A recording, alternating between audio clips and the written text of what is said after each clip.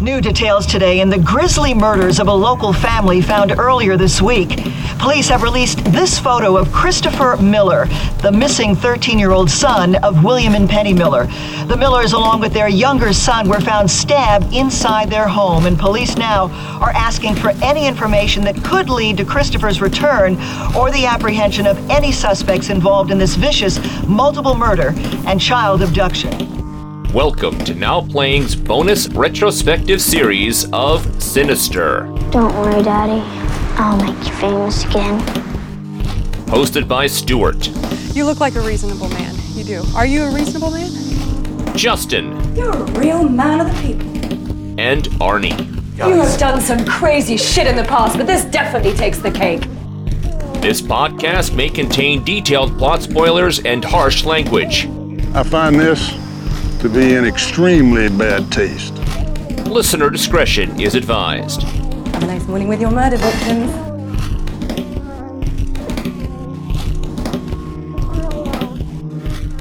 Today we're discussing Sinister 2, starring James Ransone, Shannon Sossamon, directed by Kieran Foy. This is the Now Playing co-host who's got the spirit of the boogie, Arnie. Stuart in LA. And this is Justin. To start, again, we are back with another bonus show. That's 3 bonus shows total that we are doing here in short succession. Sinister, Sinister 2, Ferris Bueller's Day Off, all of which have Justin on them.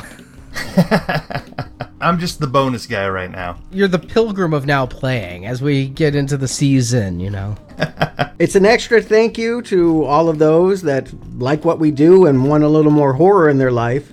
But I want to put it out there. I seriously considered putting it on the calendar last year when Sinister 2 came out August 21st. I felt like we needed more horror in that lineup and said, let's do it. But we ended up having a conflict with Transporter of all things. So we didn't do it last year. Yeah, we made the wrong choice. Well, we're making it right now, because I guarantee you, this year we wouldn't be doing the Transporter as bonus shows. Yeah, no chance of picking up that series, I don't think. You have to dust off a whole lot of dog poo off of it first. Hey, those first few movies got some recommends. But yes, Sinister 2, continuing our season of horror. We've got horror movies on the donation series, horror movies on the main feed, all the Stephen King, Rob Zombie's 31. It's Halloween, and Now Playing started with a horror retrospective. We gotta keep it going. We love horror, and we hope you enjoy our show. And if you do, remember the donation series. Just head to our homepage, click the banner at the top, get reviews of The Hitcher, House, Chopping Mall. That was a good one. April Fool's Day, Vamp, Trick or Treat, not to be confused with Trick or Treat. Although we did that one too, it's in the archives. Deadly Friend, From Beyond, The Fly, so many. And coming up, the Reanimator trilogy. Maybe there's a 4th one. We'll talk about it. There's a lot going on with that. But yes, 16 bonus movie reviews now and a promise for a 17th later. Find all the details at nowplayingpodcast.com/donate. And of course, we're also warming up for Doctor Strange, and in doing so, part of the reason why we picked this horror series was that it's spearheaded by Scott Derrickson, who wrote and directed Sinister 1, now has been reduced to a writing only. It wasn't the intent. That Jason Blum says that the key to his success and why he does the sequels is he likes to keep the creators involved. It worked for Insidious, at least box office wise. He got James Wan and the writer back to do Insidious 2. That's what he wanted to do with Sinister 2. But Derrickson told him he was not available to do the directing job. But he did write it. I think that's why they went forward with this sequel, is that it had the creator's blessing, and he approved this director. Kieran Foy had a little hit horror movie from Ireland called Citadel that came out around the same time as Sinister, and it shares a lot of similarities with the movie we're talking about today. I think it was tailor-made for him, honestly. Yeah, I loved watching the featurette here and finding out that Foy basically got this job through Twitter. that he and Derrickson had tweeted back and forth after Derrickson said kind things about Foy's first film. Did you see Citadel, either one of you? I've never even heard of it till I was doing the bonus features for this. I was excited. It was one of those that had like a lot of critical hype to it, and I tried to get to the movie theater and I missed the showing, so I went and it was one of those that was streaming at the same time you could go to the theater, so I just ended up paying $12 to watch it, and overhyped. I gotta say, I can see why they would hire him, though. It's about a group of little evil kids in hoodies that terrorize a man. They kill his pregnant wife, and they turn him into this claustrophobic person, and it's a whole sort of a psychological thriller about how he has to face down these hoodie bullies in order to regain his freedom and to leave his living establishment. It's kind of Roman Polanski, but it's also just kind of junky. And I can also see why Derrickson didn't return for this, though. I mean, this came out in 2015, and Blumhouse does fast turnarounds, and by this point, Derrickson was working on Marvel films, which are not fast turnarounds. Yeah, exactly. Obviously, you take the big money and the big opportunity to go beyond the genre, and there's going to be more Sinister sequels probably beyond this. Maybe. I guess we'll talk about it. So at some point, someone else is going to step into the director's chair. At least he gets his first pick for who's going to succeed him here, and that they're going to craft a story that is very much a continuation of the story last week with returning characters, although not Ethan Hawke. Yes. Thank God. Well, I don't know. Were we all jonesing for the return of Deputy So-and-so? I was jonesing for hearing what his real name was, but they still do not tell us what his proper name is in this film. Yeah, he's credited as ex-Deputy So-and-so now. How can that be? Perhaps it's French. It's so-and-so. Yeah. No, I mean, he got that as a joke because he says that, you always thank so-and-so in a book's acknowledgments page, and that's why he went to go work for Ethan Hawke last time. So-and-so was just, how he identified as someone that was going to help him write a true crime book. He has a real name, and he's going to have a romantic relationship in this movie, and she's never going to learn it or say it. He's even in the credits as ex-deputy so-and-so. It's unbelievable. I guess it's a game they're playing. It's like the Wilson of names, right? Like on Home Improvement? I guess. It's some kind of game. It's certainly a comedic character, and I think that they're having some fun here with comedy, but I don't know. James Ransom is an actor I knew from The Wire. I don't know if he ever watched the HBO crime show, but he was a very memorable screw-up in season 2, and he was a character I loved to hate, and I do think he's capable of doing good stuff, but to see him lifted up to being the star of this movie is quite surprising. Yeah, I recognized his face, and when I looked him up, it turned out I'd seen him only once in the remake of Prom Night. I recognize his face too, and I was surprised to find out it wasn't Anthony Weiner. Or Luke Wilson. He's got a little bit of Luke Wilson going on too. Yeah, I don't know that Deputy So-and-so is ready to be our lead actor here, but he's been thrust into it. It's almost like they decided we're going to make Scream 5. Nev is busy, Courtney's busy. It's all about Dewey. Let's get Arquette on the set. Oh, let's not underplay Shannon Sozeman, who was sort of an it girl in the early 2000s. They always give the new girl like 3 movies to prove herself, and she did Knight's Tale, 40 Days and 40 Nights, and Rules of Attraction. I don't really remember her, but she was a it girl? I think surprisingly so. My wife walked through the room as I was watching this, and she's like, "Oh, Shannon Sozeman." I'm like, "Who? How do you know that?" Yeah. I looked her up, and I've seen a couple things with her in it, 40 Days and 40 Nights and Kiss Kiss Bang Bang, and I think I at one point saw Wrist Cutters, but I do not know this actress. She looks a lot like Robin Wright. Yeah, I can see that. Yeah. But no, I've seen Kiss Kiss Bang Bang many times, and I probably couldn't pick her out of that movie. She's not the girl in it, though. She's not the main girl, but she's like the MacGuffin girl that they're all chasing. Uh-huh. She's the pink-haired girl in it, so... So what we're saying is that Blumhouse wasn't putting as much into this one as they had hoped the last time. I guess they were coasting on the good rep. And this movie did get a summer release. It did open pretty big, but did not perform as well. It will surprise no one to know that everyone was really going to see Straight Outta Compton last August, and this one only grossed about $20 million in theaters. Yeah, they put more money into this. The first one had a budget of $3 million. After it made a lot, Blumhouse pumped 10 into this one. Yep. And Blumhouse has had a lot of hits. It's worth pointing out that they don't need Sinister to work. They have Purge, they have Insidious, Paranormal Activity's mostly done, but they've kicked off a Ouija, they've had The Visit, The Gift, Oculus, Unfriended, even Whiplash, which was a Best Picture nomination. That's a Blumhouse? Yeah. Well, there's one that doesn't fit type. Yeah. Every now and then they do something weird like Tooth Fairy, and you're just like, huh, I thought you killed people. I didn't know you did this. But Sinister 2, here we are. You say you knew nothing about it. I knew that I wanted to see it, and I considered programming it, but then I saw the trailer, and I was like, hey, not getting a good vibe off of this. Not having Ethan Hawke, well, I knew he couldn't come back, but not having someone of Ethan Hawke's stature kind of made this feel cheap. And then the reviews just were bad. He could have shown up on Super 8 videos, right? I mean, yeah. You could always find a way to bring back your actor. I'm really looking forward to seeing how Colin Firth returns for Kingsman 2. There's a way. There's always a way. Sure. Ethan Hawke's a twin brother decides to investigate his brother's disappearance. This time he doesn't have a goatee, so you know it's his brother.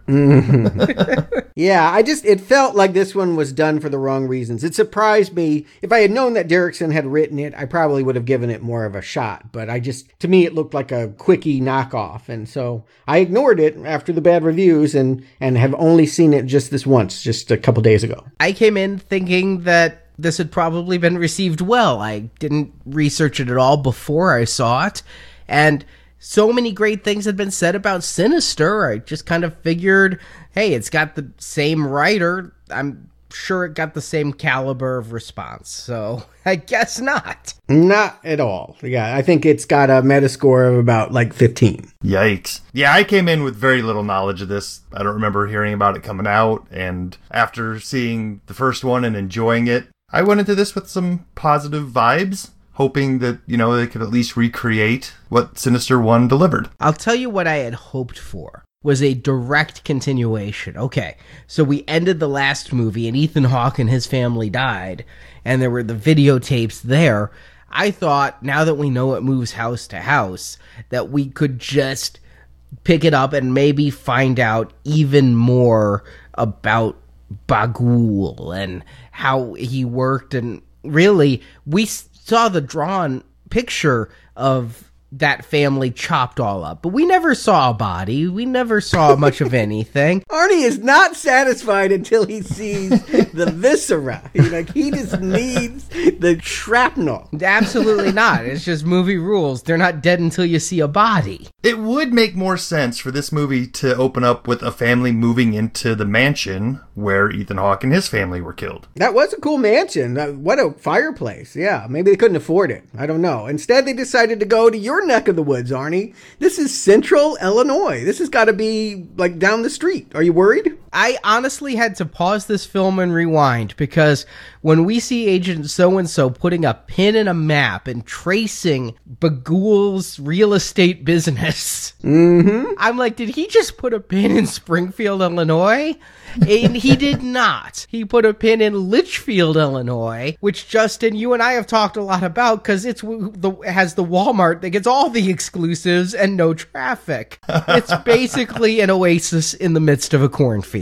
I wonder if Bughuul has something to do with that. He's scared all the children that would possibly buy the toys away. Well, I don't think it's that far away from Haddonfield either, which is where Michael Myers was stomping ground. We've survived serial killers in that part of the country before. I guess we can survive Bughuul. I have no kids. I do live in a haunted house, but I have no kids, so I'm fine. Well, in the first Sinister, we kind of admitted that there was a little bit of aping going on from The Shining. Not necessarily a direct ripoff, but, a little homage there. Definitely. This one, it's obvious that they're going to pay some tribute to Children of the Corn. So they're going to set us right in the middle of America in Arnie's backyard. Yeah, it was intentional. Like, they patterned characters after characters from that original, I believe, Children of the Corn film. They did not go back to King's Prose. They went back to that original movie that I think I'm the only one who recommended. Yeah, you are. It's, got a great opener. There's some creepy moments. I think it's one of those films that people always remember being scared by. And then when you sit through it for 90 minutes, you realize how incredibly boring it is. Malachi! So that they want to remake that doesn't terrify me. Oh, okay, I can deal with Corn. God knows, I've done 9 movies of it. This is already the best Children of the Corn movie I've ever seen. Certainly the best sequel.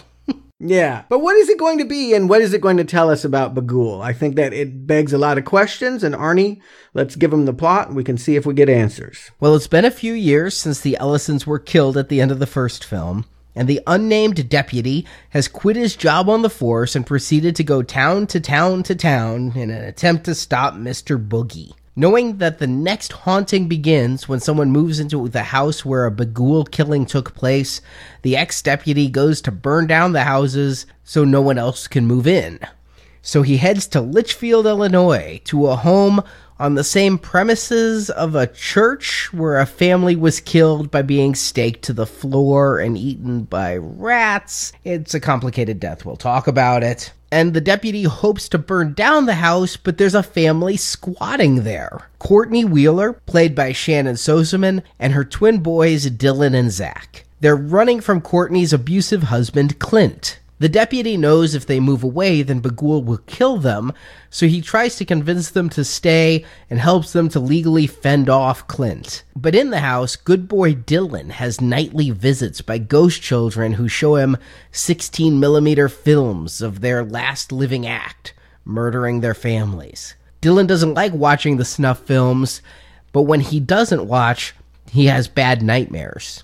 Meanwhile, bad kid Zach is jealous that the ghosts picked Dylan and not him, so he beats up his weaker brother and does everything he can to become the chosen one. But eventually Clint shows up with the town sheriff to take custody of the boys, and to not leave them alone, Catherine moves back with him. And that's when the ghost children strike. When Dylan refuses them, they choose Zach, giving him what he wants and a camera to film the family. Then Zach drugs his family and puts them up on scarecrow poles covered in gasoline.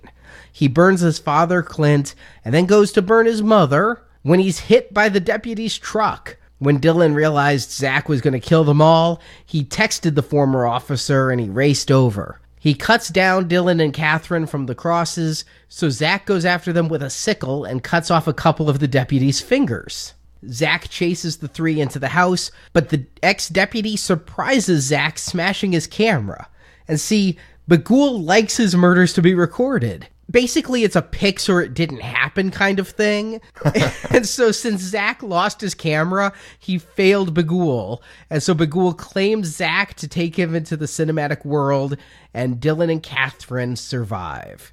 And it seems the deputy did as well, but when he gets back to his hotel room, his laptop starts flashing symbols of Bughuul, and the demon shows his masked face as we cut away and credits roll. Bughuul really ought to invest. There's some Apple product placement. I don't know why he's not on Periscope or something like that. The advancement is it was Super 8 film last week. This week it's 16mm. Still a film format, but that's what we're going to see at the opening of this movie. An unnamed 3 characters up on scarecrow poles. Yeah, bags over their heads. Very similar to the hanging imagery, only this time they're lit on fire. And all 3 are going to die. So we have a presumption that everyone in this scene is dead meat. However, they do a little trick. And I had to go back and watch this again.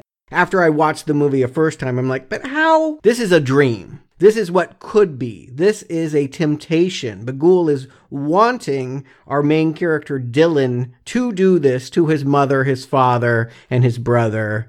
And so it is just something that comes to him in his dream. And last time I asked about the Super 8 film and the little orange box, does 16mm have that same orange box to the side? We never see that on any of the other films, either movie, but here in the opening, they have that flickering orange box to the left. I mean, it has sprockets, it's film, it's pulled through. But it has it on both sides, right? Yeah, definitely. I feel like at this point they're just trying to harken back to the original movie, and they feel like they have a signature here. You know, the opening scene is going to look and feel the same. Even though this is 16 millimeter, it's not capturing that same creepy feel that the Super 8 captures in the first time. This just feels almost like video with a filter put over it for the most part. Well, to be fair, the original movie was shot on video as well, but it was shot by a cinematographer who was instructed to make it look like films from the early 70s, which were really dark. You know, Gordon Willis, who shot The Godfather, was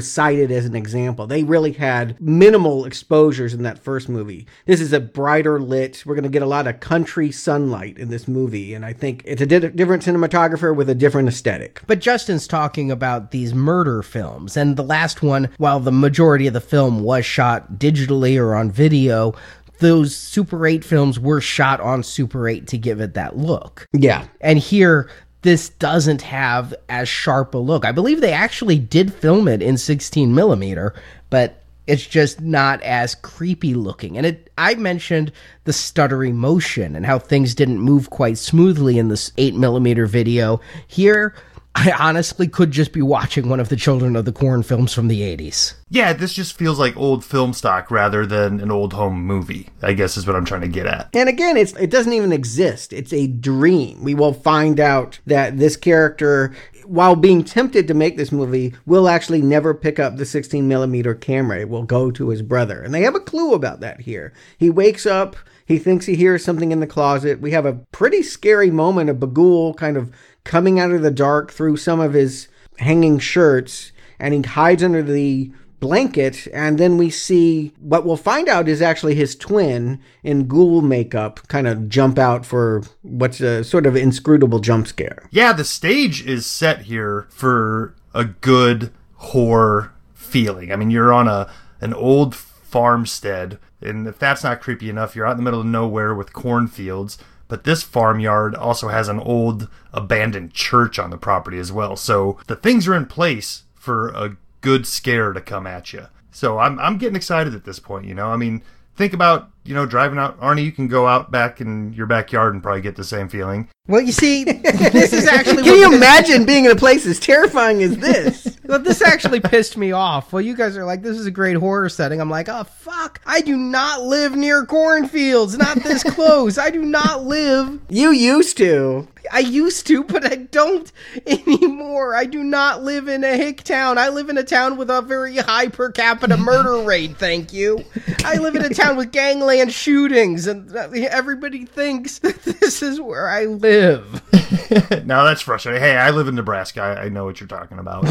But, seriously, though, the setting of an old farmyard is a perfect setup for a horror movie. So let's see where they go with it here. Yeah, we've got a new family, of course, and obviously we can't go back to what we did before, and we can't pretend that we don't know the modus operandi. We see here that this is Bagul, that he's going to be here on this farm. We know that he's going to bait this child into killing. So we know that this is a seduction story in which this child is going to be tempted to do violent things. That definitely changes the vibe of the movie. Just that it's not a murder mystery, but a fall from grace coming of age story makes it have a different edge and element. And it makes me feel like this is not going to just be a complete rehash of the movie last week. Here's what I like about this one is last time we saw the entire movie from the point of view of Ethan Hawke's father character, right? He's investigating Bagul, learning about Bagul,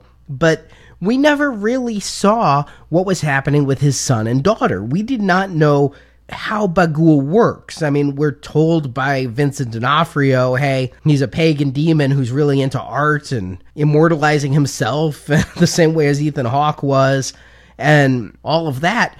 But I could tell really early on, okay, we're going to probably get about the same movie here. But now it's going to be told from the point of view of the corruptible children. And I like that idea. This time we're going to see behind the scenes. I get very frustrated with scary movies where you're just going to have sequel after sequel try to capture the exact same scares and not explore anything else. Here, if we're going to see how Bagul makes a child a killer, That's exciting to me. Yeah, and it's pretty obvious if you didn't get it from this opener. The next scene, there are two twins running around a supermarket, shooting at each other. One is wearing a blue shirt. Guess what? He's the angelic one. One's wearing a red shirt. He's going to be the devilish one. It is a story about brothers turning on one another and a family in crisis because the mom is on the run from an abusive ex-husband. Did you guys have trouble telling these twins apart? I mean, I get it, they're twins, but I'm like having real hard time keeping up with who's the bad one, who's the good one, who's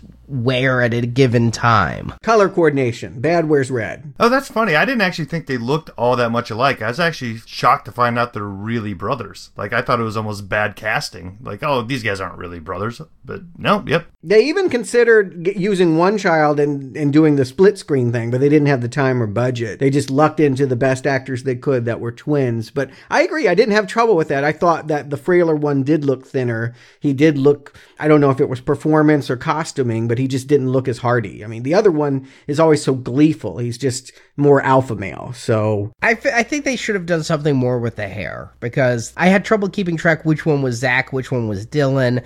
It wasn't until like the end of the movie that I was really able to piece it all together. When they start beating each other up, it becomes clear. Right. And it is, as you say, a repeat of the last movie, but they brought in new tools. There are children that are going to come to him. It's not Bagul that's doing all of the courting and whining and dining, but there are kids that will lead Dylan down into the basement. Not only do they have the projector to play their horrible movies they've made in which these ghost children have killed their previous families, but they got a phonograph. We're going to find out that there's a ham radio and a whole music component this time. Bagul, he brings his own videography equipment. I like that. I asked where people were getting that Super 8 camera last time. It's a ghost camera.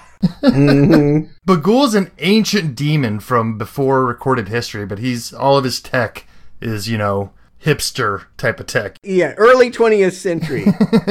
Mid-century modern kind of stuff. Yeah, he's got a hipster vibe to them. Again, you wonder why he doesn't upgrade and go VR or something like that. I think he's like Louis from Interview with a Vampire when he got to see a film. He's like all into that shit. Mm-hmm. And, well, he should be. But, I do like the idea that they kept the movies. I think we all agree that that was one of the highlights of Sinister 1 was to see the kill films. But, boy, the problem is you got to escalate, right? You can't just do a family being killed. You got to make it more grandiose. And I think the films in this Sinister 2 don't work nearly as well because they're just so over the top. I mean, the things these kids have to do, one of them is like from the bayou and he has to like string up his family above a swamp so an alligator can eat them. And another one has to turn on the kitchen sink and flood the kitchen they're remodeling so he can stand there in rubber boots and fry everyone with an electrical cord. It's really crazy. I mean, God knows Milo is going to have the worst one, but they're all, I think, unimpressive. I don't really like any of the kill films this time. I completely agree. They were, like you said, over the top. Like, they felt like they were trying to outdo themselves, and they just came off looking ridiculous for the most part. The one that I did somewhat enjoy ended up being Christmas Morning. Yeah. It was the music more than anything. Right, and I found out that one was a cutscene from the original movie. That was supposed to be part of Sinister 1. So that's why that one felt better than the rest of these ridiculous ones. Oh, interesting. I didn't know that. But there's one that we barely even see. It's something about at the dentist's office where I don't even know what's going on. They don't even care.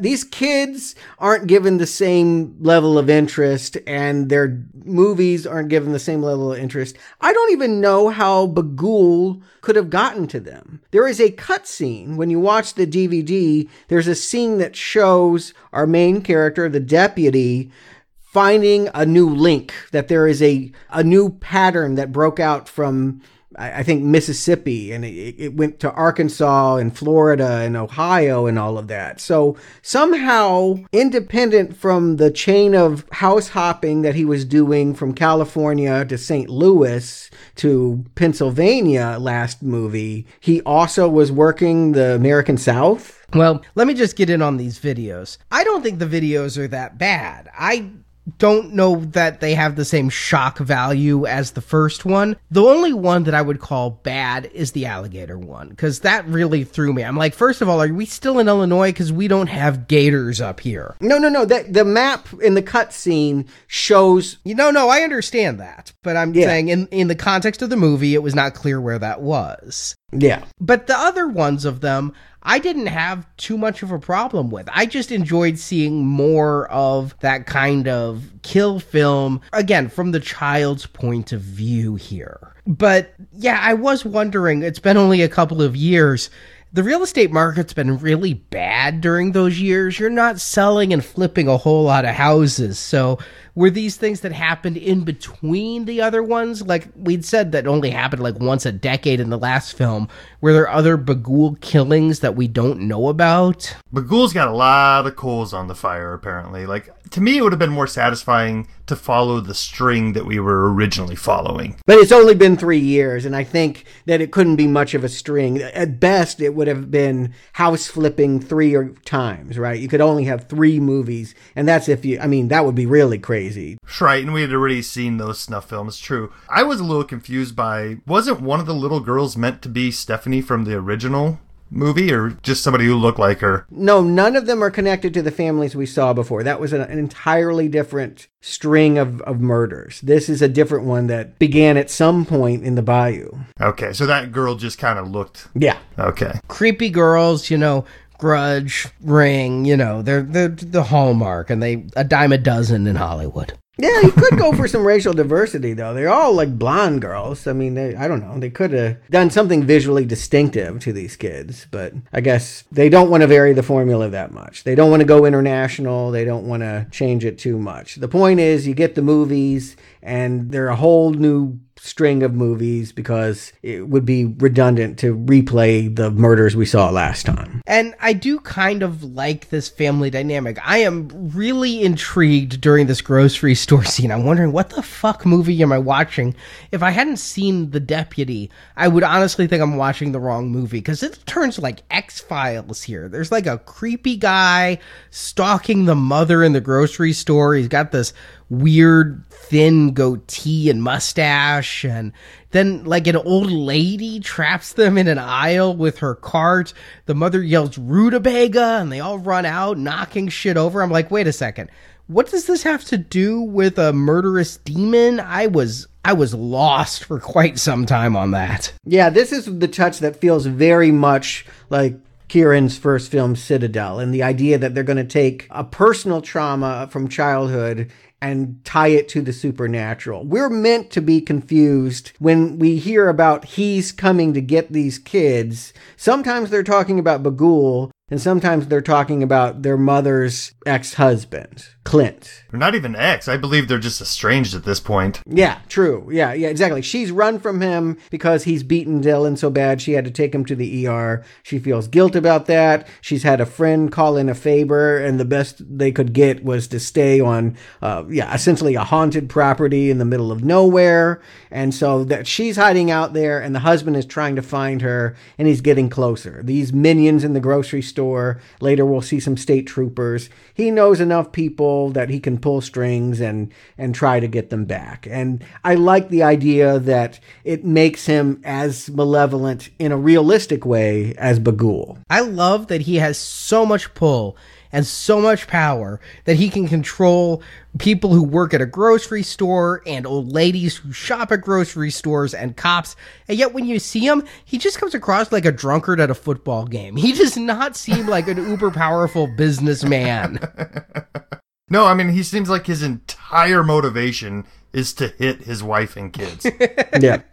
That is his entire motivation. It has nothing to do with he's overworked, he's stressed. There's nothing behind this character other than the fact that he's there to be abusive. Yeah, he's possessive. He wants them because he wants them. And I guess that's like Bughuul. I don't know why Bughuul's there either. I guess Bughuul is there because they're on a haunted property where there was a church massacre, and that was the last time that he had some fun with some kids. And so he's taking the opportunity to latch on to poor little Dylan and see if he can get him. But Bughuul does not do a whole lot of talking. It's frustrating in this movie that all of it is deferred to the ghost children, who if we weren't so crazy about them last week, I'm guessing that it's even more of a problem for you this time. Oh boy, yes. Talk about overdoing it. Like, these kids aren't even ghosts anymore at this point. They're just characters in this movie. They're talking to people. They're talking to both kids. They're hanging out in the basement. I mean, they're not even haunting at this point. They're being passive aggressive, you know? You know, I did not have the problem with the ghost children that you two seem to. I didn't necessarily like them the first movie, but here, I don't want a chatty Bagul, you know? I don't want a Bagul that ever speaks. I think he's better as a malevolent presence. Otherwise, you run the risk. What's he going to do? Tell a joke and turn into Freddy? And these kids, before I even knew they were going for Children of the Corn, I got that vibe. I like seeing the seduction of the youth by their peers. I like seeing them showing the tapes, proud of their work. Like, I made this. Come watch my tape. Is it scary? No. But I enjoyed watching the dynamic. Yeah, my problem is strictly, I think, performance-wise. The director cited a film I really like as his visual reference. He was trying to do The Devil's Backbone, which is a Guillermo del Toro movie in which there is an orphanage where they find a little ghostly kid. It's in our book. Yes, it is. And Milo is very much a callback to the main character in that movie here. But all those kids, and trying to be scary, it's like watching Goosebumps or something like that. There's nothing frightening for adults to see children bullying other children. These aren't scary kids to us. And so if the point is to create that ominous vibe that worked so well last week, I can believe that Dylan is terrified because he doesn't have an ally that he can talk to. But as an audience, I'm just not worried about these Children of the Corn. No, and it would have worked better if these brothers would have had some time to express a fear of this house or a fear of being out in the middle of nowhere. But they seem to be perfectly comfortable with the house and the creepy cellar. And, I mean, they give some weird looks over to the church. They're scared of the church. But they should be scared of the whole place. Instead, they're completely relaxed. They're hanging out with these ghost kids like it's nothing but a thing.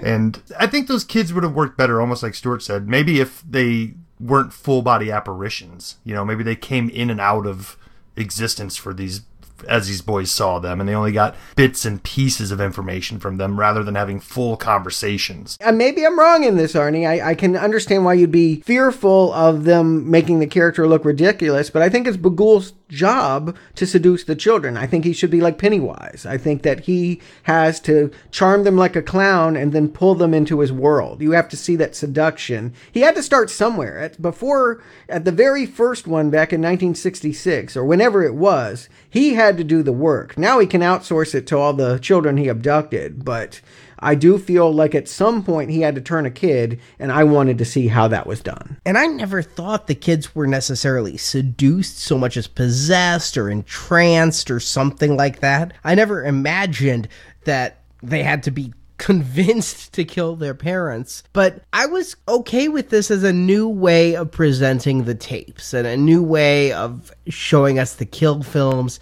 Can I ask one question, and it's probably rhetorical, about Mr. Boogie's MO here? Because we have the deputy, and in order to stop Bagul, he's trying to burn down the houses before anyone else can move in. That's great. I think that's actually a really clever idea. We're never shown that it actually works, though. And my reason for this is because they're living in a house. No murder occurred in that house. It occurred in a church that's on the same property. So, I mean, is Bagul really interested in lot lines? Yeah, Bagul's down at the county offices.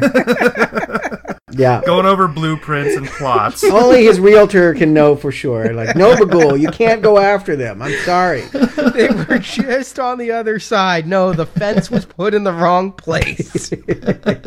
Yeah, you know, you got to go with it. It's kind of absurd that, yeah, the church and the house is not, there's not a distinction between that. It's really absurd when we see what happened in that church. But, you know, we have to accept it to understand the dilemma here is that, yes, our character from the last movie is going to come there with a gasoline can to burn down the church. And then when he sees that people are already living there or right next to there, he realizes that's not enough. They are going to move if he burns it down, and when they move into a new house, they'll be dead meat. Their blood will be on his hands. I love that he shows up with like 4 giant tanks of gas. That never goes anywhere. Nobody ever questions. You know, he puts up a story of he's a private investigator. She's more concerned that he's hired by her ex-husband than anything else, so she's not going to be too worried. But she never ever really says, so why did you come here in the first place, or anything like that. She's far more concerned with her own problems than a demon that might be living in her property. She never asked his name. Well, they didn't have a chance for any of that because she's endeared to Deputy So-and-so the same way I think we are, because at this point, the ex-husband shows up with his cop buddies, and Deputy So-and-so gets the best of them by knowing the law about, it has to be the sheriff to do it and blah, blah, blah. Which I thought that was a pretty good scene. He played it a little bit comedy-ish there at the end, but, I think it was a good character moment for the guy who's supposed to be our leading man here. Yeah, I think that they talked about how they didn't want him to be Dewey from Scream, and that, originally they considered having him get out of his car in his first shot and tripping over his shoelaces, and realizing they didn't want to play him as goofy as he seemed last week. They have to make him a leading man if indeed he is going to save these kids. We can't mock him. He has moments, he babbles to a priest, and he has moments where he seems absurd, but he also is smart enough to know how to go around the law and, protect this mother and children from being separated. And that was enough for her to fall in love. Was it love? Was it a drunken kiss? I'm never quite sure if these two are like having a relationship or if they're just, friends. Clint at one point believes that like they're going to be getting together and that he's screwing his wife, but this movie's very focused on the kids.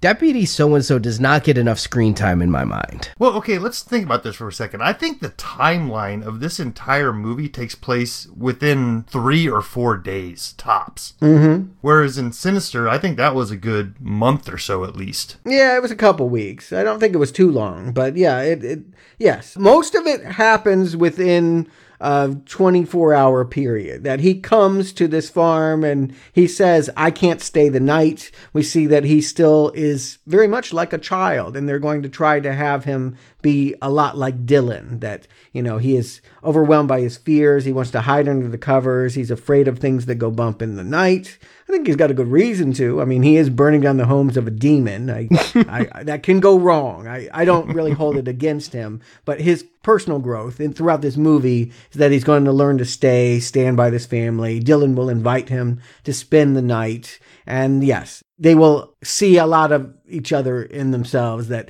I guess what we'll find out is that the deputy was an abused kid too, and that once he sees what happened to Dylan, he wants to make sure that they don't fall back into the possession of that husband. So they're only there for a day, and you think they have time to learn each other's names?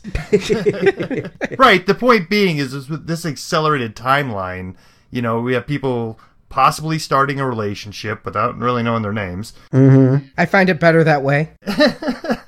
Deputy So-and-so didn't even really ever sit her down and explain what he thinks is going on. Like, she doesn't know that there's paranormal activities happening on this farm. Yeah, he thinks it's better. I mean, I guess much like Ethan Hawke's character, better to keep her in the dark, that she's better off not knowing how bad it was in the church. Because she's in there, like, romancing the fact that she's taking old furniture and fixing it up, and it's like healing. And he's like, yeah, well, this is a place where rats ate through people's stomachs because they were covered in hot tin pots, and there's a whole lot of strange imagery connected with that, like pots with rats in them, and I don't know. Can I ask, did the writer or director just see Too Fast, Too Furious and think, that gangster with the rat scene would be so much better if it actually ate through the guy? Yeah, I feel like I've seen a few movies where this has been alluded to through dialogue, the idea of forcing a rat to eat through a human. That was a Fast and Furious movie, wasn't it? Okay.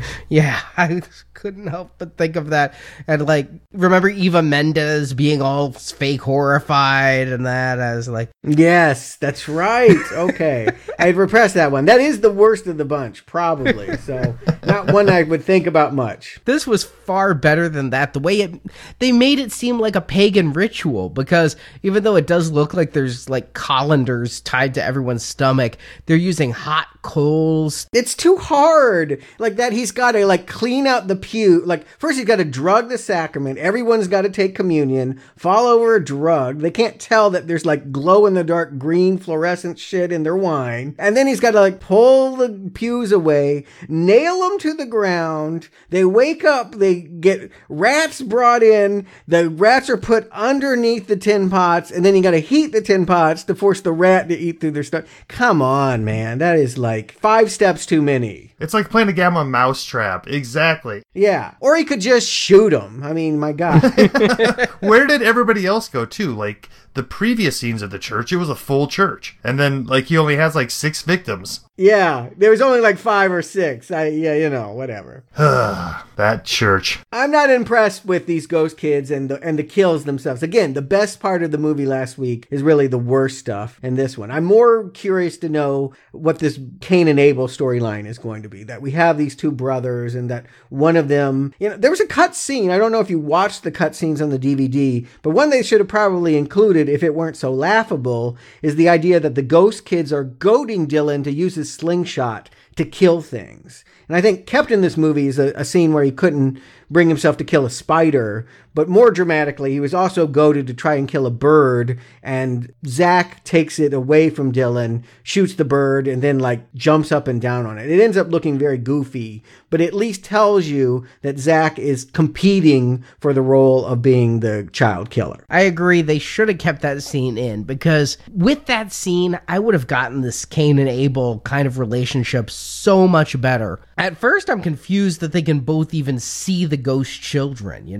And then when I figure out, okay, children can see the ghosts, but adults can't, I go with that conceit. I mean, how often have we seen that in movies? And then one wants the job and isn't getting it, and the jealousy there. And the ghost obviously did pick the wrong one, because there's a mean-ass brother there. Well, that's maybe what they always wanted. They were just trying to make him resentful enough that he could snap. Yeah. They were goading him into it. Yeah, exactly. And to me, the twist would have paid off better if it ended up being the good kid who ended up doing the deeds. Yes, me too. Because I find it hard to believe that these personalities in this family are so split. Just as we mentioned, Clint is such a ruthless nothing that his son is just like him, and that the mother is so sensitive and furniture rebuilding, and that the other son is just like her. I would have liked to have seen something where we didn't just have a 12-year-old who was evil from the start and was like, yeah, kid, let me kill my family. I mean, let's have a little seduction there. Yeah, the idea of being born bad is a difficult one if you've had any level of child psychology class or anything. I mean, that's an old world thinking that like, oh, he just has his father's blood in him, and so he's just evil, evil, evil. I mean, no, he might have taken after his father because he wasn't the one that was beaten. I mean, what it sounds like is that only Dylan got beat. But these dynamics are all left to inference, and it's the heart of the movie, but it's not really well articulated because the star of the movie is the deputy, and he has a really bad subplot in which he has to step away for reasons I still don't understand and learn about some Norwegian ham radio murder. Okay, I thought somebody here could explain it to me. I do like, they don't have Ethan Hawke, so they can't get his friend Vincent D'Onofrio back on the line. So he literally says, are you the new Professor Jonas? They're like, no, he was trying to write a book and disappeared. I'm like, no, he found out that his friend wasn't doing it, and he said, fuck that. And then he said, well, why can't you just tell me over the phone? He's like, no, you have to see this in person. What does he have to see in person?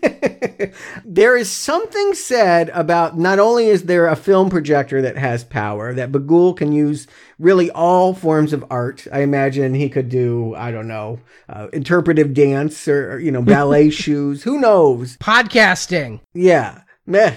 Well, maybe the next time. But for this one, they want to break out the audio. And so there is this phonograph, and he plays records of tinkling child pianos. And as far as I can tell, maybe that's how a different chain was created. Maybe this girl in Norway that killed her family and then broadcast the coordinates about it is the one that can be linked back to the alligator murders and all of these other murders. That there's a Super 8 Bagul and then there's a phonograph Bagul. I don't know. Well, it felt like they were trying to say that the Norwegian story was as far back as they could trace it at this point. The origin itself. Maybe the very first time?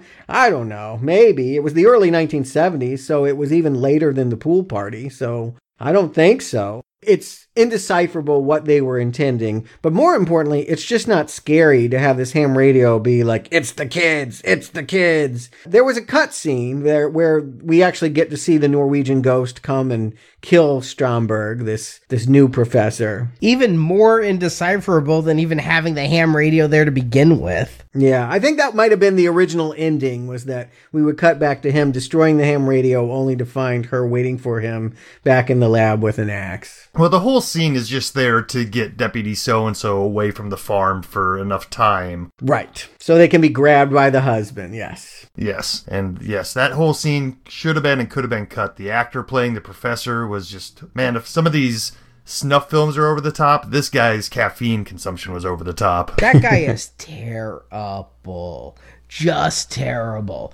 I don't know what was happening. You complained about the kids. The kids are fine. This guy, this must have been Blum's nephew, who the requirement of making this film is you hire him or something. He's not. He's just a working actor. What they said was they wanted someone that's the same age as the deputy that could play off of it in the same way that the deputy played off of Ethan Hawke last time. That didn't work. We can all agree that this whole thing, the whole bit of it, is inscrutable and is not scary or add to the Bagul mystique. Agreed. And then the movie really, I think, loses focus. Once we finally understand, they show the last movies, and we realize that it's Zach who is going to be the apprentice. The dad is going to take them away. And so by moving to a new home, he will have the freedom to make his 16mm kill film.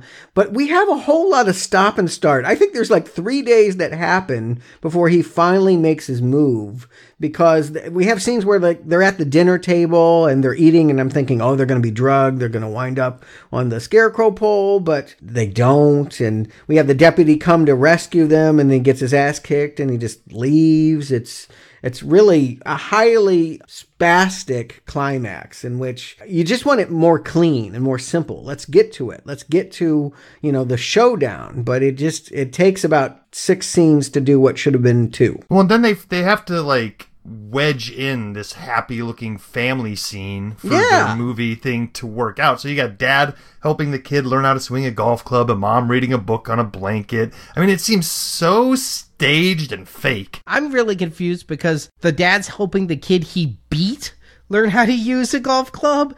I thought they really were doing the switcheroo, and the kid he beat was the one going to be in the field there, and the one he liked was learning golf. It was confusing. I can't say I'm having as bad of a time with this as you guys are, though, because I was still enjoying the corruption, and I was enjoying.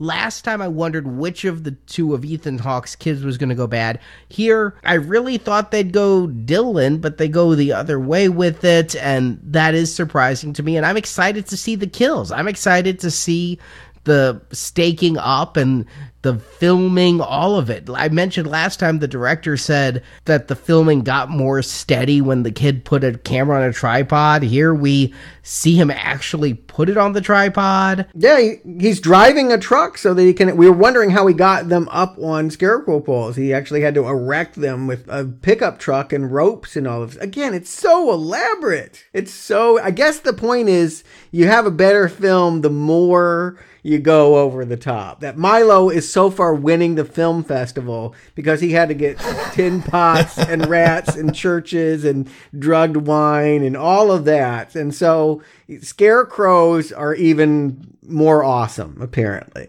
Yeah, and who and when did they have time to clear out that circle in the corn? Yeah. You have an army of ghost children. I think they're helping. Sure. Okay. Why not? Yeah, get the combine, whatever it is. But yeah, all right. So they're making this film here. This is really where you know it's not scary.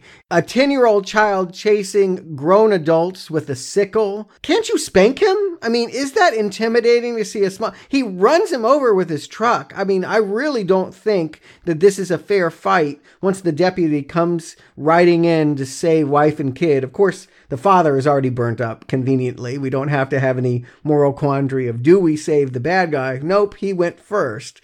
But I just can't believe that they're going to try to make a chase scene out of this small child trying to harass grown adults that can easily overpower him. I thought for sure he was killed with the way that truck hits him and he flies like a rag doll. Yeah, why isn't he? But as far as trying to spank him, didn't you see the deputy tried to stop him and lost a few fingers for his effort? No, they ran away and then they ran into him while they were going through the corn. Duh, you keep a clean line of sight. You don't go running into the blind thicket. You stay in the truck. I mean, this is not a hard fight. I don't feel good about kicking the ass of a 10-year-old. I mean, this should not be the triumphant moment here, but it all, winds up being that he loses some fingers, ends up in the house. They try to do some ghostly stuff with the kids ransacking the place, looking for them.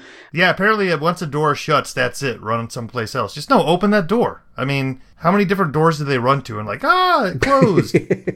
Again, it's kind of embarrassing that she can't get her own child under control. Yeah, once you disarm him, you're a grown man. Bear hug him until he calms down, right? Go to your room. Yes. And also, the whole conceit of this thing that makes it somewhat believable is that these children were able to pull off these deeds because they drugged the people. Right. And so they were out of it. That was it. That was the only way. And the mom and the son are all of a sudden right back at it. They're fine. The drug wore off. Well, they woke up. Yeah, they woke up. I mean, they were drugged. I mean, that kind of irritated me. The kid knew the lemonade was drugged and took a swig anyway. Okay, well, dumb. But yeah, they recovered from that. The deputy never drank any of that. And yet they're all not drugged at this point of this climactic chase. It really shouldn't be a difficult thing to defend themselves from one child in a sickle. My problem is more technical. We start seeing this whole thing from the point of view of that 16 millimeter or Super 8 camera or whatever it was, and we get no audio. And it's all shaky and jerky. When the deputy lost his fingers, I was like, did that really happen? I had to kind of go back and take a look and rewatch it because we see his hands bleeding, but I'm like, a sickle's going to take some fingers. Okay, it did, but we barely were able to absorb that because of the way it was filmed, and because there's no sound, I think they were trying to say, you were scared of all those kill videos, here's another one. But all those other kill videos were better made because they weren't chases. Yeah, I don't feel like even if he was successful, that he would win the prize and upstage Milo. Milo in his church is going to remain or who knows, maybe that dentist one. We never really even saw what was going on there, but it was a bonus feature. All of these kill videos are bonus features at the end, including this final fight, which I rewatched as the bonus feature with no outside of that format footage, and it played a little better. I mean, by this time, I'm so checked out of the story that my biggest concern is that Deputy So-and-so is running around after losing 2 fingers and wrapping it up quickly with a tissue or something. You know what? If I get a hangnail, I'm careful about putting my hand in my pocket for a week. This guy's lifting things up and running around. Even after they escape, he goes and he's packing with that hand. I'm like, go to the hospital. Go get that thing taken care of. I actually have had that thought with several movies, is if I stub my toe, I'm out. And, these people get stabbed and keep fighting, but I have to think the adrenaline and fighting for your life makes you work through some of that pain. Sure, and as long as it's exciting, I don't nitpick things when I'm engaged with the fight. That we're looking at this kind of thing shows how unscared we are by it. The only thing that's working is they brought the Boards of Canada song back, and I like that has a consistent feel to the climax, even though this climax is not consistently scary like the last movie. Yeah, so we end up in the attic of their father's house, and what's going on here? The kids show up. Well, basically, because the deputy destroys the camera, and the kid is hoping that it will magically reappear in the box, and it doesn't, Bagul just kind of decides that, all right, I don't know, it's weird. The kids are like, you can't be one of us, you didn't make a film, and then Bagul turns them into one of them anyway. So, I don't know. I think it's different. You can't hang out with the kids. You can't be one of the cool kids who lives in the afterlife. Bagul ate his soul. Oh, he got eaten? Yeah. Yeah, I think he was destroyed. Like, the last we saw of him, his face was turning into a skeleton. Yeah, there was this melty thing going on. Okay. All right. Well, I would rather be eaten than have to live on with that Milo. Eesh. Not that I believe any of those kids actually lived. I think they're manifestations of Bagul's will or something. Well, maybe. I thought they were corrupted. I thought this movie is telling us that children can do terrible things if they're exposed to enough bad art. I know I'm capable of it. Yet I don't ever believe Ethan Hawke's daughter could have been convinced to murder her whole family like that. I think there had to be something supernatural. Arnie, that's where I have a big problem between these two movies. In the first one, I don't feel like Stephanie was seduced or convinced to do this. I feel like she was possessed to do what she did. Mm-hmm. If she would have woken up the next morning and, not been taken by Bagul, she would have had no memory of what happened. Yeah. In this movie, it's all about a kid, trying out and applying for this position, which seems like a weird jump in logic from what we know of Bagul up to this point. Yeah, and while I don't think the twins are bad, I do think the Ghoul kids, they don't look scary and they don't look like friends. I think in order to join a bad club, you got to see something cool about them, and I just can't imagine why anyone would want to hang out with this clan. They're just not cool. And I would like to see a reason why he wants to do it. Even if all of those other kids were possessed the way I feel like the girl was last movie, I'd like to see why this one kid is such a bad seed. What is it with him? He has an abusive father, but the father doesn't abuse him. Why him? It's kind of bad character design. Yeah, I get what they were trying to go for. And they were looking at cycles of violence and the family unit, the kinds of things that were done in Citadel, the director's first film. And I think Derrickson was hoping that he could sell that, but what they are striving to do, they're not hitting. And I feel like they don't have an ending either. That they're giving a happy ending means that, well, we got to end on something. So they have this useless scene of the deputy going back to the motel. He has a laptop that kind of malfunctioned earlier.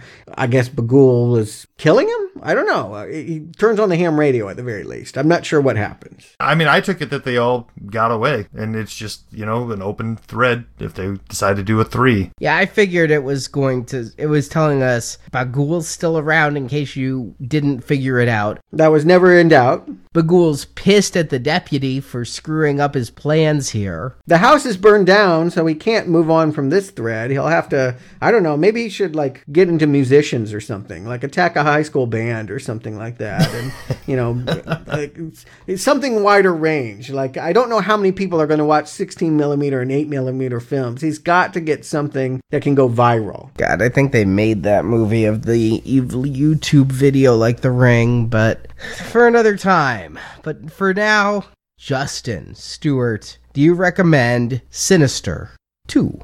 Justin. I think it's been pretty obvious throughout our talk here that I wasn't going with a lot of the things that this movie wanted me to go with. And, in the first movie, it almost lost me with all the children ghost stuff. And this movie did lose me there. Once we started hanging out with those kids and they were having conversations and all that stuff, I was checked out. I was still watching, but nothing was scaring me. Nothing was getting me creeped out. It just was not working.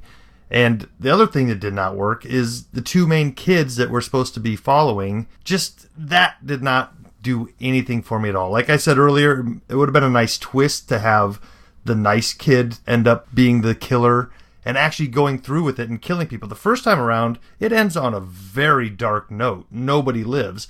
Here, for whatever reason, these people that we don't care as much for as we might have in the first movie, they get away. But only the good ones, the mean father and the mean son, die. Yeah, but I almost feel like those two were there just to be killed. Yeah, I agree, yeah. Yeah, that might be a happy ending. It's a little cruel to say, oh, you can't be fixed at 10 years old, 12 years old, whatever he was. But if one had to go, we're glad it's Zach. Yeah, so I guess it's really no big shock that I'm not going to recommend this movie. I could not sit through it again if I had to, and I wouldn't suggest anybody who enjoyed the first one feeling like this one's going to provide more answers to the first movie. They're just not there. Stuart. Yeah, it's a bad movie, but you know what? I tried to keep perspective about it. It always happens. Halloween, Friday the 13th, Nightmare on Elm Street, Poltergeist. There's always that sequel that just, they don't know what to do yet. They knew how to tell that first movie, and they couldn't figure out how to make it a franchise. I don't think it dooms the idea of a Sinister 3. They could pick up and have another good one. I think the problem is that they got really child-focused on this. This is not a kid movie. It's an R-rated movie. But by putting so much of the film into the hands of 10-year-olds that are supposed to be scary and traumatized and giving dramatic line readings, I just feel like that ultimately made this movie feel phony and just not scary for adults, particularly an adult like myself that doesn't have kids. It was much more sinister when it was Ethan Hawke as a writer not knowing what to trust in his own home. Here, Kids on a Cornfield, I'll give him that. It's the best Children of the Corn film I've ever seen. I'll stand by that as my endorsement, but that's still a not recommend. I'd call it the best Children of the Corn sequel. I don't think it lives up to the Linda Hamilton original. But instead of giving a recommend up top, I'll let you guys just into my mindset. I watched this movie, and I walked away, and I thought, well, not as good as the first by any stretch of the imagination, but I liked that they turned it on its ear, and they showed us the kids' point of view. We got to see what the kids see, because last time we only saw the little girl kind of tormented by another girl going, shh, while she was painting pictures. So I kind of liked that concept. I liked that we were trying to deal with a couple more real world issues, abusive father.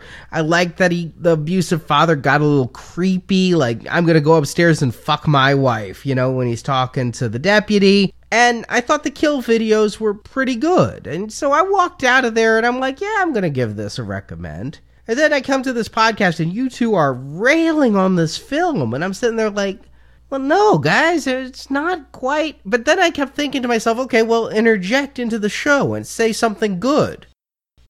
Come on, come up with something good to say. You like the videos. Okay, next, come up with more good to say. And I realized I really don't have a lot of good to say about it. I couldn't defend it against the onslaught of hate. So I'm going to give it a weak not recommend because I don't have a lot positive to say.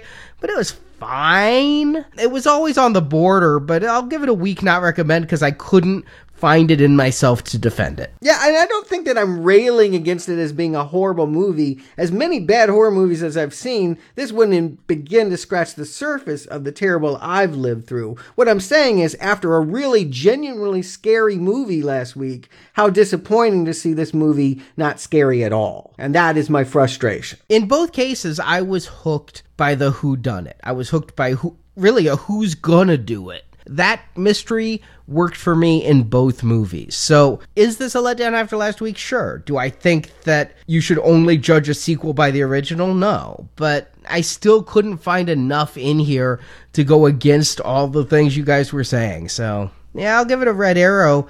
Not out of peer pressure, but because upon this conversation, I'm like, okay, I like the kill films, but they're not as good as the first. And the acting in here is pretty abysmal. And it's really just freaking stupid they didn't name the deputy. They thought they were cuter than they ended up being. So it's a weak not recommend.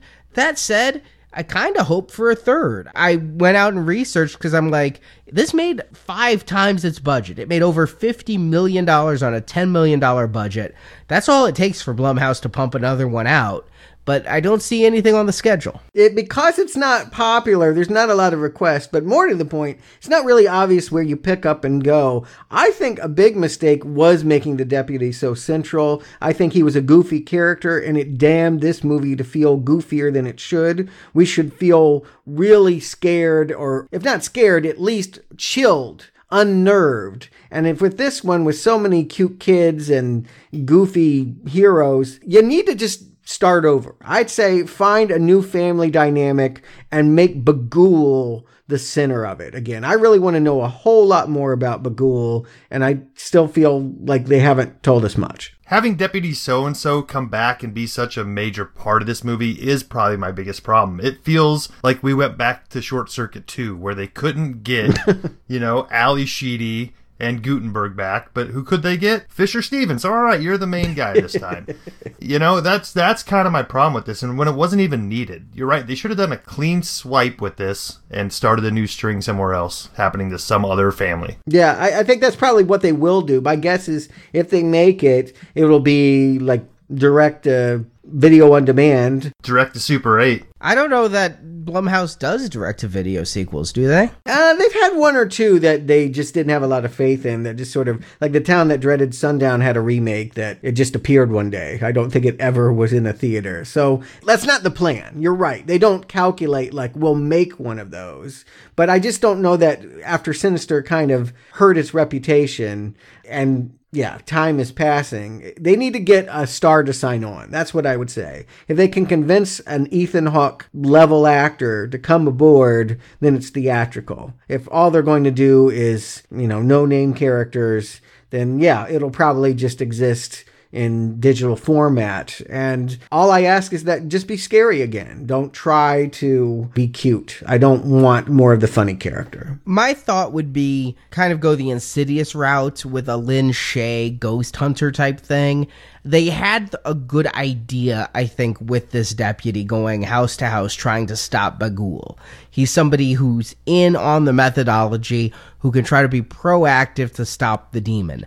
I just don't think the deputy's the right person. I think if, God forbid, you'd opened up that checkbook wide enough and gotten Vincent D'Onofrio when he was, in between Jurassic World and Daredevil to come on and be the character there, it might have worked a lot better. Because, the deputy is a goofy character, but I think the only way you're going to have a franchise is if you have a nemesis for Bagul, because I don't want an anthology series of family after family ending up hacked up either. No, of course not. And it's not obvious how they should go. I'm guessing that when and if it does get written, it won't be involving Derrickson and his co-writer, that they will be new people coming into this, that Blumhouse will have to get in new blood and it will live or die by their ideas. But he's got his own ideas. He's going to be making Doctor Strange, and I'm curious to know how much of his horror background is going to make an appearance. I'm hoping more than the trailer shows. Well, I'm just hoping that he doesn't do any inserted jump scares right before the credits like both of these movies ended with. We didn't mention that on either of these shows, but that's one thing that does kind of bother me, that pandering, Bagul's face jumps out of the side frame to end the movie, and then we're rolling credits. Oh, they're absolutely going to, but it's going to be Thanos. Yeah, when is that getting started? How many movies has it been since they teased that jewelry? He's still getting his glove together. It'll happen. Well, you can hear our thoughts about Doctor Strange here at Now Playing, and Justin, you'll give your thoughts over at our sister podcast, Marvelicious Toys, at marvelicioustoys.com. And again, if you enjoy hearing this show, don't forget all of our bonus shows coming out on Fridays. Just head to nowplayingpodcast.com/donate. You can see all the movies we're covering and all the details, how to support our show. We are a show with no sponsors, no ads. Every penny donated goes to making this show the best it can be and keep it going. We rely 100% on your support to do it, and we would appreciate any support you're able to offer. So Justin Stewart, thank you for joining me. You bet. And until next time, rutabaga! And happened to the Oswalds is only going to happen again. It's a question of when and where. Thank you for listening to this bonus Now Playing Sinister movie review. It's aesthetic observance of violence. We hope you've enjoyed the show. I just want to see you enjoying your work again. When you're happy, we're all happy. Now Playing is a podcast with no sponsors or ads. We rely on listener support to keep reviewing movies week after week. I promise it's worth it. And right now, through December 31st, 2016, if you donate to Now Playing, you can get over 15 bonus horror movie reviews. The movies make the dreams go away. Once you watch them all, you never have a bad dream again. For real? Swear. Hear reviews of all films in the Fly and Reanimator series, plus reviews of 8 horror classics from 1986. The Hitcher, House, Chopping Mall, April Fool's Day, Vamp, Deadly Friend, Trick or Treat, and From Beyond. What is he paying you? I don't have a lot, but I will pay you what I have. Find details on how to donate by clicking the banner at the top of NowPlayingPodcast.com. Every minute that we're here, we're a minute closer to that happy ending that we always dreamed of. We're almost there. Now Playing's Sinister retrospective series is edited by Heath and Arnie. Dude, headphones. You're gonna go deaf. Now Playing credit narration by Brock. Speak only when spoken to and tell you what he asks us. Now Playing is not affiliated with Blumhouse Productions, Summit Entertainment, or any of the makers or copyright holders of the Sinister films. These movies are the intellectual property of those companies, and no infringement is intended. We don't have any legal authority to be here. We called our bluff.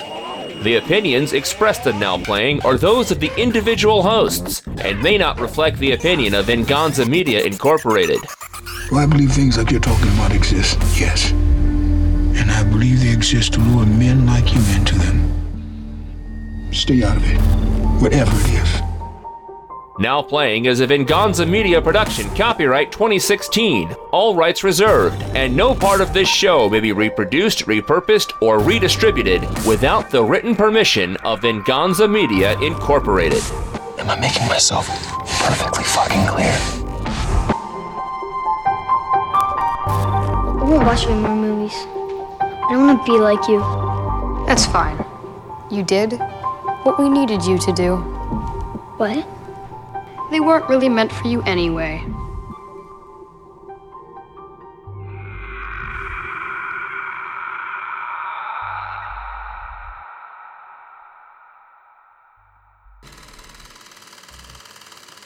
We needed more horror in that lineup and said, let's do it. But we ended up having a conflict with Transporter of all things. So we didn't do it last year.